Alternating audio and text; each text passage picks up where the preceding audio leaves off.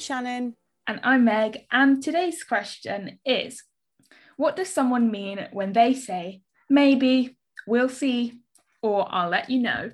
It's very ambiguous, isn't it? Yeah, so many situations could be coming up here. I'm guessing, and this is a guess, that someone has said, oh, can we do this on this day? Can we hang out? And they've said, maybe, we'll see, I'll let you know, because it's all those answers sort of make sense for that question, you know? Yeah. It can leave you in a very uncertain place, can't it? I also remember as a child being told, we'll see. I was often told that as a child. And I guess there's a sense of hope in that, isn't there? It leaves you with a sense of hope, or you're sort of anticipating what that could look like in the future. But it can also be quite it leaves a huge question mark, and not knowing always where to go with that. And if somebody does say we'll see, if it's in the sense of a relationship, for instance, or asking somebody to do something, or a friendship even, and somebody says we'll see, it could be that somebody's genuinely thinking about that and pondering over sort of the different options and thinking about plans and stuff. But it can also leave people it can fill people with a touch of anxiety, can't it? Yeah, definitely. Going to come back. But I guess there's also an element of leaving people some space there to think about it. If it is a genuine we'll see, and let me think about it. So I think it can come from a very positive place as well.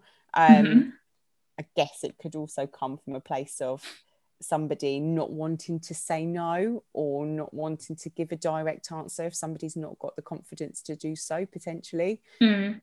I think it's about recognizing if it's in person, tone. If it's not in person, consistency. So if they consistently say, maybe, we'll see, I'll let you know, then maybe that's a sign that they're not wanting to hang out for whatever reason. And that's nothing. I think it's important to point out there's nothing on you. That's them, either not wanting to do stuff in public for whatever reason, or that's them, not everyone will like you, maybe, and that's so fine. And I think that's something that they feel everyone has to like me, obviously, but that's not the case. Some people just won't vibe with you for whatever reason, and I think that's fine. So I think if it's consistent, if it's online and they're saying maybe, we'll see, or I'll let you know, anything like that, then that feels like something you don't deserve them, right? They're not giving you a straight no, they're not giving you a straight yes. You don't deserve that kind of what did you say? Uncertainty. Uncertainty. You don't deserve that. No, and you might, at the end of the day, like you say, if somebody's saying we'll see and it's a consistent response, then actually you might just want to know where you stand with people, because that's all about boundaries and understanding how much you mean to somebody else. And if somebody's not maybe giving you a yes, or showing you some quite clear signs that they maybe want to spend time with you, or it's not an obvious answer, if it's constantly leaving you in this sense of uncertainty, then absolutely, I think does that work for you? How does that leave you feeling? Is that something you want to continue to proceed with, in terms of asking somebody to potentially spend time with you, or be in a relationship or friendship, or whatever the question is? And if it's a constant response and it leaves you feeling quite sad, or even more lonely, or if it's leaving you with feelings that aren't positive, then that might be a clear sign. And not everybody is able to be completely direct. We at Enrich talk about being direct, having clear and transparent communication. Not everybody is amazing at doing that.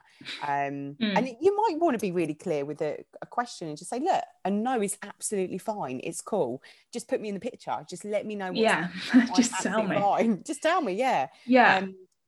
So preparing the other person, I guess, for saying, look, you can let me down, it's fine, but I just want to know where I am, because then you can work with that.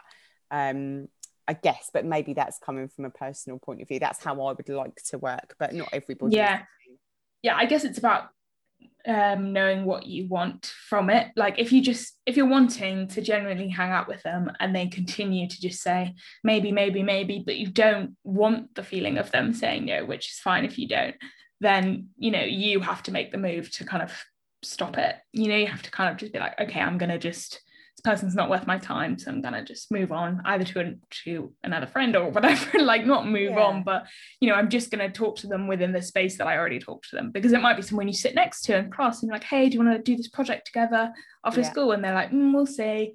And you're like, fine, well, I'll just do the project with someone else. Yeah, absolutely. Yeah, it's almost like taking ownership of the fact that you can't control other people and their responses, but you can control how you respond, and ideally sort of responding with a realistic head on your shoulders and thinking, okay, I can't control that, so what am I going to do with that? Can I move forward with this? And of course you can move forward with it. But there's always other alternatives, even if they don't seem very obvious. There'll be other alternatives. But how is that response leaving you feeling? I'd say that's important. That's pretty important. But we get maybes. I get maybes and we'll sees all the time. Sometimes you have got to ride that wave and work with that. But there becomes a point. Move on if you're always getting that response. I think that's really good advice, Meg. Yeah, I do. Although, sort of from another perspective, if it's not a friend, if it's someone who, like you just said, like maybe an employer even, or a teacher, and you say, oh, could we talk about this mark, or can we talk about the next session we're going to do if it's us, then the maybe, and we'll see, maybe there you do have to take that sort of authoritative stance and say, look, if it's a no, it's a no, but then I need to move on with other work, or I need to find someone else who talk to me about my grade or whatever. Don't leave me hanging, because my time is worth more than that as a student, as a employee, whatever it is. So there's that side as well. Every time I think it's just about knowing your worth and knowing that you're worth more than a maybe, unless it's a genuine maybe. Yeah, absolutely. Yeah. And I think you get a sense of that gut feeling that kicks in. Is this a maybe, like you said about tone, is this a maybe that's I'm sort of feeling, okay, it's a genuine maybe. Yeah, okay, can I just check some stuff out and get back to you? Maybe that could work. Or is it maybe, and then somebody's moving on with it? So I think it's picking up tone, it's picking up what vibes are you picking up from somebody else when they say that to you, and trust some of that gut feeling stuff, but also don't be afraid to explore it, because just because we think something, it doesn't mean it definitely is.